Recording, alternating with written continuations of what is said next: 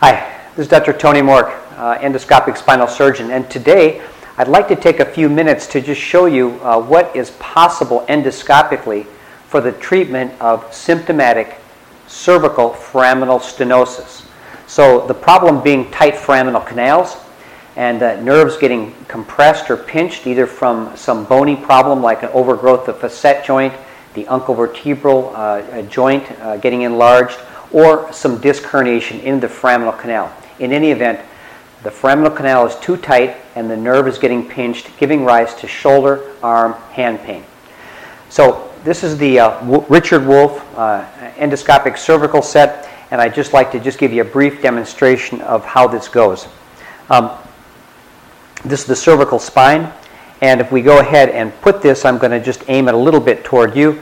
We can get a sense that these are the cervical facets as they overlap at various levels on both sides, but the cervical facet joints lead into the foraminal canal where the nerve actually passes out. So this procedure is one of opening a portion of the foraminal canal, and I will try to go through that process right here. The first thing can be done for a cervical foraminoplasty utilizing a 5mm scope is to do the following. First, we utilize a small guide pin like this to establish where the facet joint that we're interested in. So for example, at this case, at the 5-6 facet level, and the area I'm interested in relieving or removing is highlighted in red here, this pin goes right on top of the area of interest, and on top of that is followed by a cannula. This is the size of the cannula, between 3 and 4 millimeters, and through a very small incision, this is passed over the guide wire.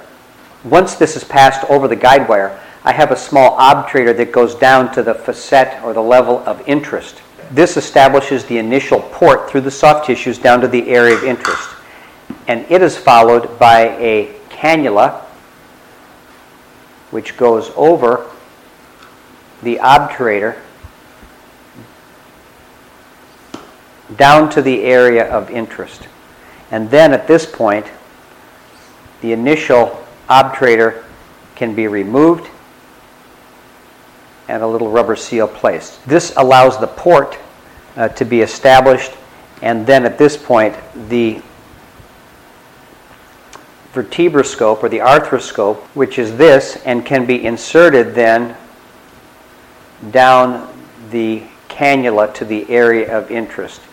At this point, you can see that we have the hollow tube established down to the area of interest, and then we have the endoscope, which is able to move in and out at this point. Now, I want you just to watch this because I'm going to just show you a few things that we can pass through here down to the surgical area. And this is one of a few different things. All these instruments are passing through the inside of the endoscope, and this, we can actually work with this, lift off soft tissues or try to separate different tissues from another with this very small little soft tissue dissecting unit. Once down to the bone, this goes again right through the endoscope. This is a very small burr, and you can this is a very sharp little burr, and you can see at the end that the bone can actually be removed with this burr under direct vision. Once this has been done, anything that is supposed to be grabbed can be grabbed with something like this. Any small fragments of bone or disc or soft tissues can be grasped with this and then removed right through the endoscope.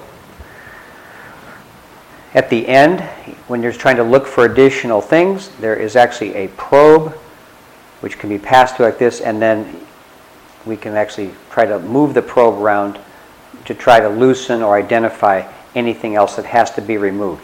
Eventually, this probe will be utilized to identify the channel. Once the bone has been removed sufficiently, a ball tip probe like this should be able to pass freely through the foraminal canal where the nerve is, giving us a sense that we've completed the foraminal decompression. So it can be seen that using a an instrument that's about 5 or 6 millimeters in diameter can be used with equipment to get down to the foraminal canal and actually remove bone around the nerve that's trapping it, and even disc fragments have the potential to be removed using this approach endoscopically. And I think this represents a real advance in terms of abilities to do this type of surgery endoscopically without the use of a fusion.